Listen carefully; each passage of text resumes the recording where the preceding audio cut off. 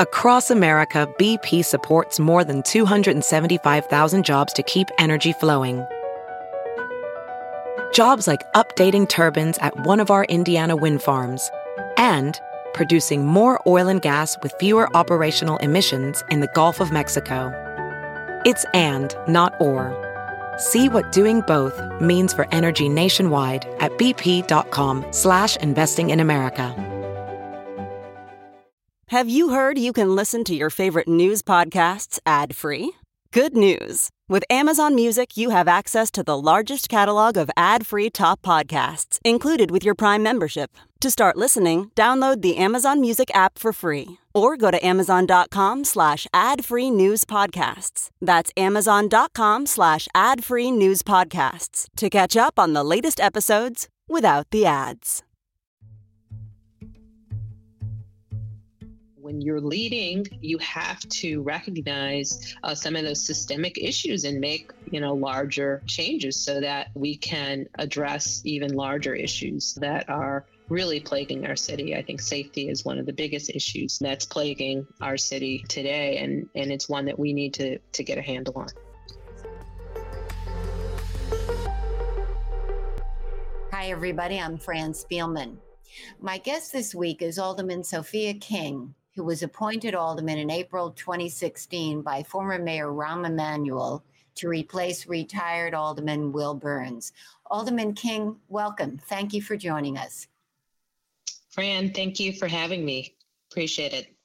Mayor Lori Lightfoot said recently, Alderman King is an interesting person. She meant it snidely. I don't. I think you are a truly interesting person, which is why you're here. Now, the two of you have disagreed on the mayor's decision to scrap a redevelopment agreement that included certain important protections for Mercy Hospital, which was sold this month to Insight. What was that disagreement about, and why were you so upset about her decision to scrap that agreement? So first of all, my mother thinks I'm interesting too, so thank you.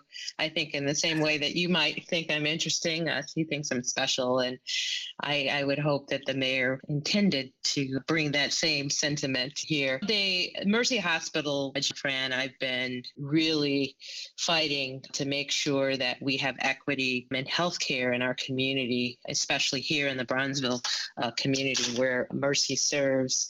I've been working on this for over a year. The redevelopment agreement gave protections to the city, to the residents, to people who use the hospital. It was set up to really protect the hospital and other hospitals that provide this type of care to the underserved for long term. And terminating that at the request of a billion-dollar company sends the wrong message to these protections that are set up in a number of different instances. And I disagreed strongly with that tactic to try and save the hospital. And so I think that's where our disagreement really arrived at. And she chose to take a different approach, which you know that I disagree with. I felt that we should have stood the hospital up as a city, as a state, really vetted a buyer. We chose to also go in the direction of a buyer that hadn't been vetted, meaning they showed no financials, they showed no plan of operation. And what does that say to my community, to constituents, Black and brown people, that just anybody can come in and run a hospital? I don't believe that to be the case. And as I said, I suggested that we stand this hospital up instead for a few months, that we really vet buyers, that we go in and evaluate the hospital. The state had paid for an independent evaluation so that we could see what the true needs of the hospital are going forward. And those are things that I was suggesting to do before we move forward. And we had the power to do that. And we lost that power with terminating this redevelopment grant. When you say stand that hospital up, what do you mean? Sure. Did you want the city and state to run it for a while you vetted this new buyer?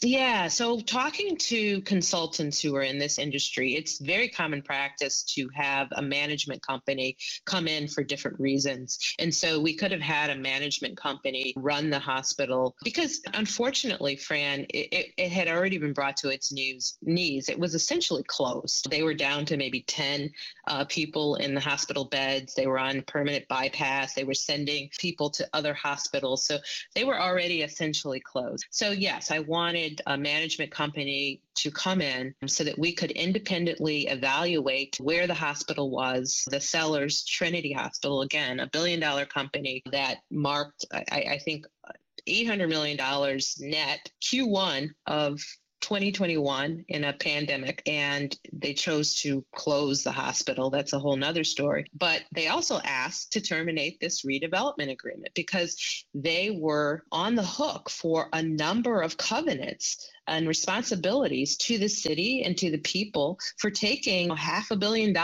in subsidy from the state, from the feds, from the city. And so we're just going to let them off the hook. So yes, I disagree with that method of trying to move forward. And not only mine, but Representative Robinson, a state senator, Maddie Hunter, we all represent this district.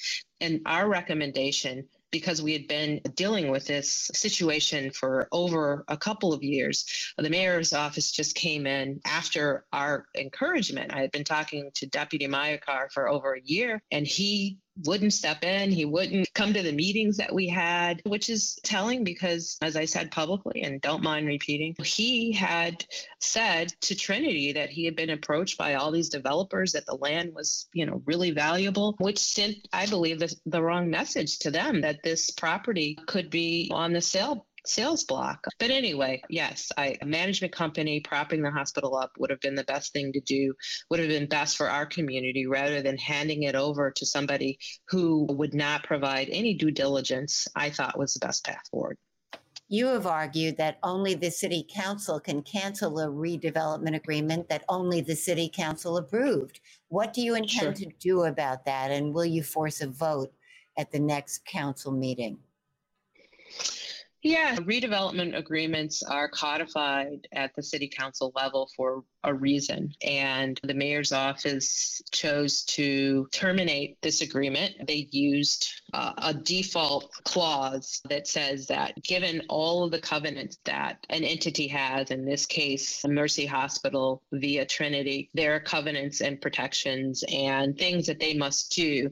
And that if they don't follow through with any of those, there's a clause somewhere that says that the city has the right and the mayor has the right to terminate or to designate a person to do. And that's, I think, the clause that they used to say that they had the rule or the pathway to do that. I've consulted with a number of attorneys. They say that could be considered an anticipatory breach, meaning it was one that was planned, and so that there are legal kind of repercussions for doing that. I think that's the case here. I think that they all knew that this was a path that they were going to take, that there is this anticipatory breach. Again, I think that's wrong. I think it sets a bad precedent because there are a number of redevelopment agreements, including one that they want to sign with the Michael Reese development, with a number of large projects, whether it's the 77 or Lincoln Yards. They all have redevelopment agreements that have covenants in them that protect the city and the people around them.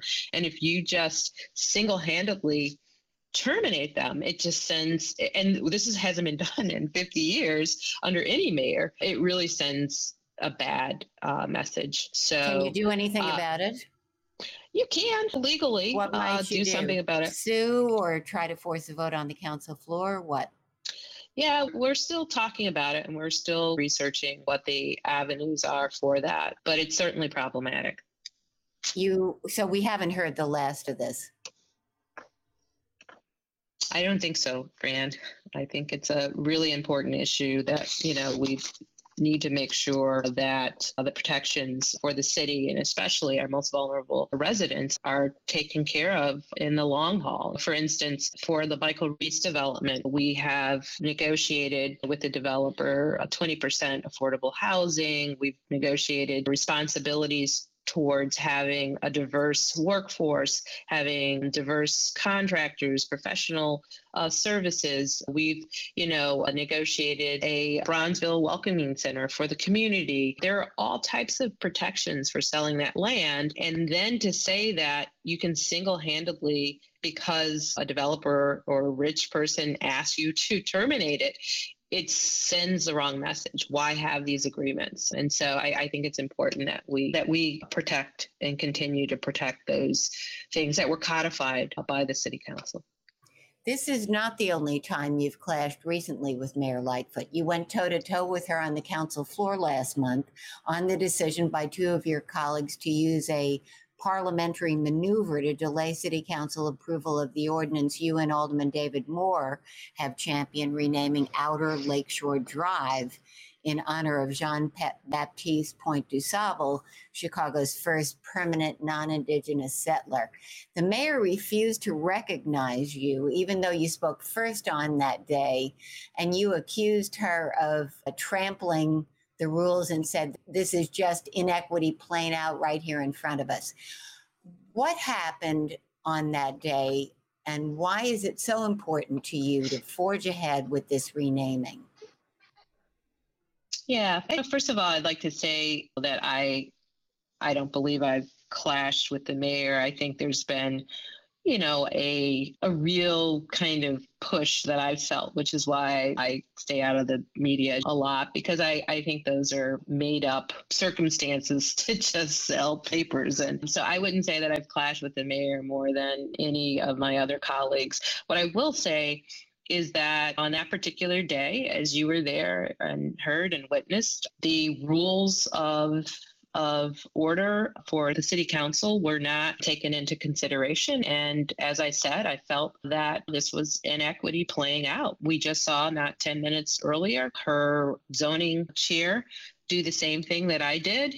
And she deferred to him. It's insulting as a Black woman to see that happening, but she deferred to him. And I expected that same deference when it came to me, and that wasn't done. And that's problematic. And she has been dead set against renaming Lakeshore Drive, which she says is an iconic roadway that is known all around the world. She fears it'll be costly and painstaking for homeowners and businesses, confusing to tourists, hurt marketing. She has offered a $40 million alternative that includes finishing DuSable Park, renaming the Riverwalk, and creating permanent exhibits to DuSable on the Riverwalk. What's wrong with that alternative? Again, I think it really highlights the inequity in this city. And as a Black woman, and she's a Black woman too, I expect her to understand that more than most. I can give you concrete examples of the same thing that was done, meaning we'll give you a lot of money or other things, but you can't have this particular item or thing. It was the same thing. I was landmarking the Johnson building, better known as the Ebony Jet building. And there were all types of barriers that were put in the way for that the administration did. I had just landmarked the Essex building right down the street, which has a similar sign on top and literally is a few doors down.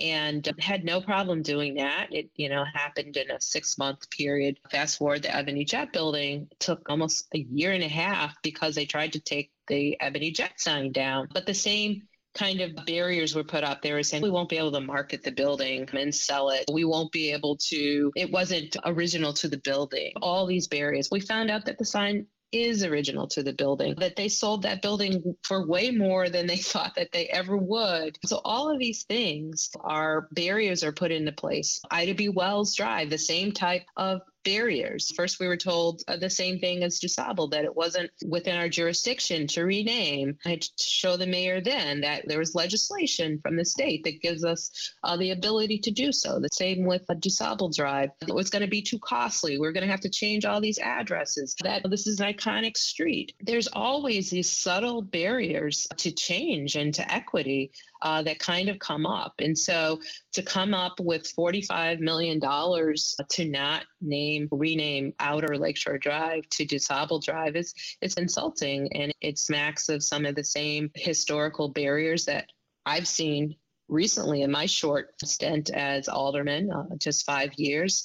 And to say that because you changed this name to Disable and an African, or excuse me, a Black man who founded our great city, Haitian descent, is insulting. And I think as a Black woman, you should understand that and know better. I think we will be seen as an even greater city. I think we'll be even more marketable in this day of Black reckoning and really trying to understand our history and stand up to all of the racial barriers of the past. I think this would be a great time to say that Chicago is a diverse city and we celebrate diversity and we understand that it only makes us stronger. And oh, by the way, this was our founder who just happened to be Black. And you and Alderman Moore had originally talked about a special meeting, but you haven't done that. Why didn't you? And do you still have the votes to force this on June 23rd? Yeah, so we had the votes to do it on June 23rd, and we thought that would be the best way through. And how many votes do you have? What's your head count?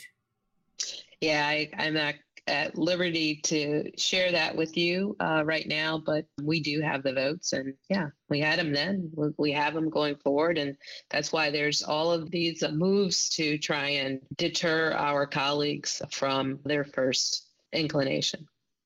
Now, Mayor Lightfoot has not yet presented a plan to the city council to spend the $1.9 billion avalanche of federal stimulus funds on its way to Chicago. You are part of a small group of aldermen who are pushing for a $30 million guaranteed basic income pilot.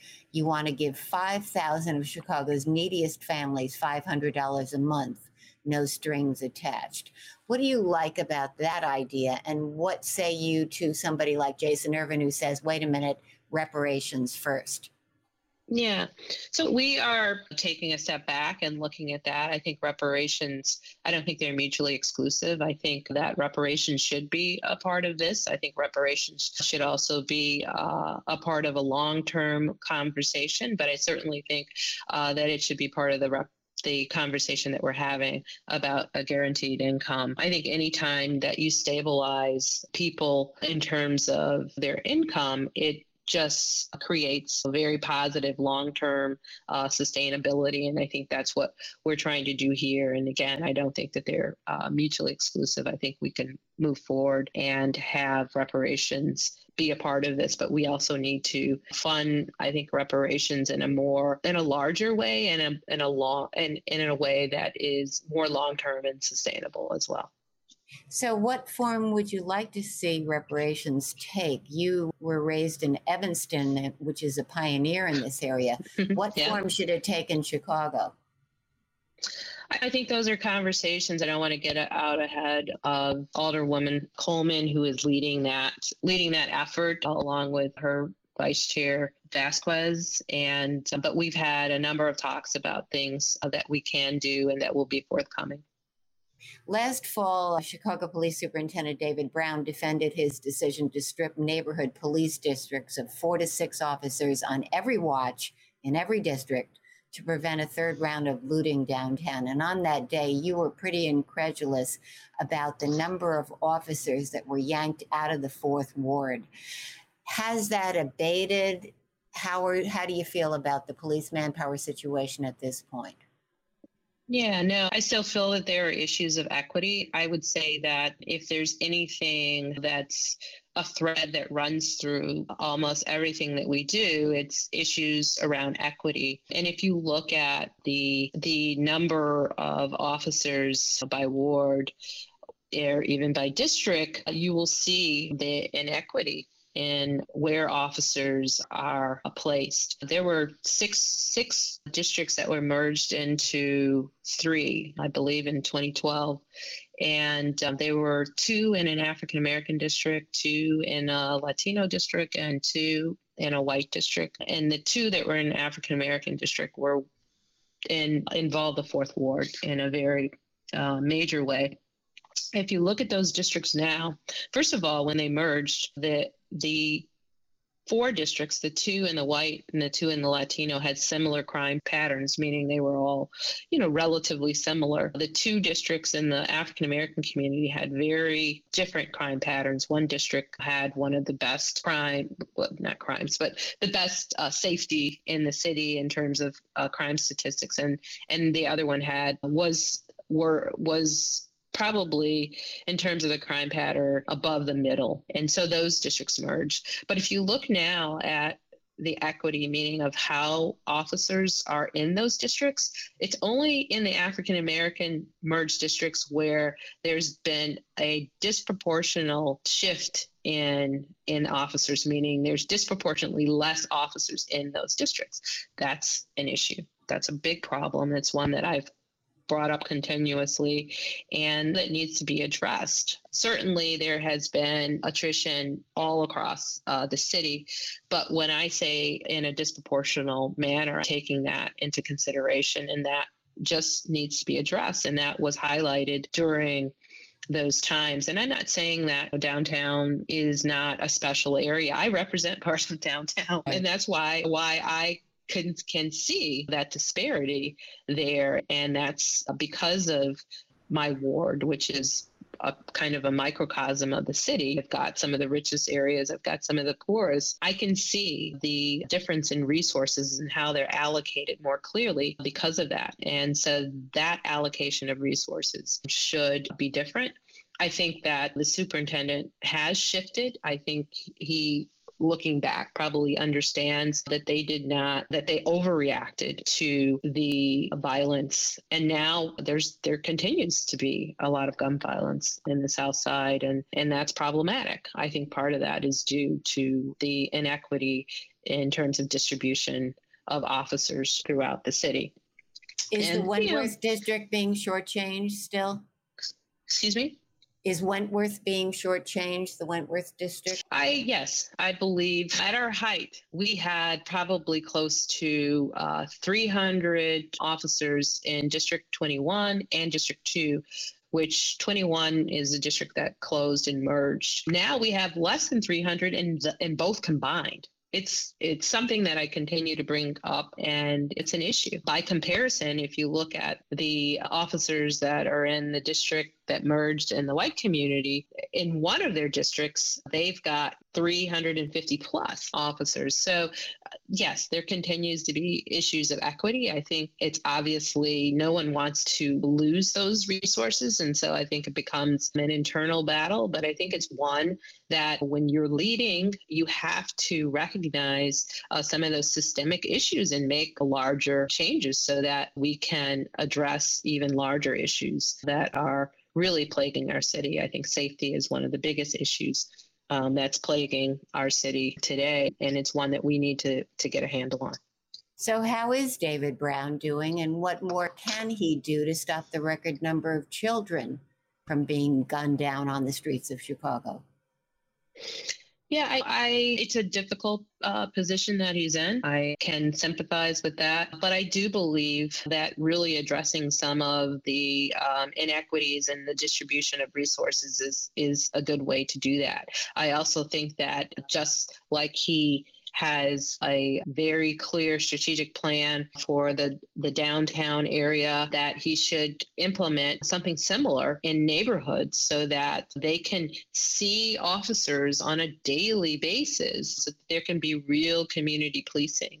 It's hard to have true community policing when you've got a beat that is so large and you've only got two officers on a beat. They can't ride their bicycles around or walk the beat. And that's the type of inequity that we see, where there's a number of officers on a beat in North Side neighborhoods where they walk the neighborhoods, get to know their constituents, and have this true community policing where you see them when there's not an issue, so that when there is an issue, there's some familiarity that will mitigate a number of the issues that we see play out in a very problematic way.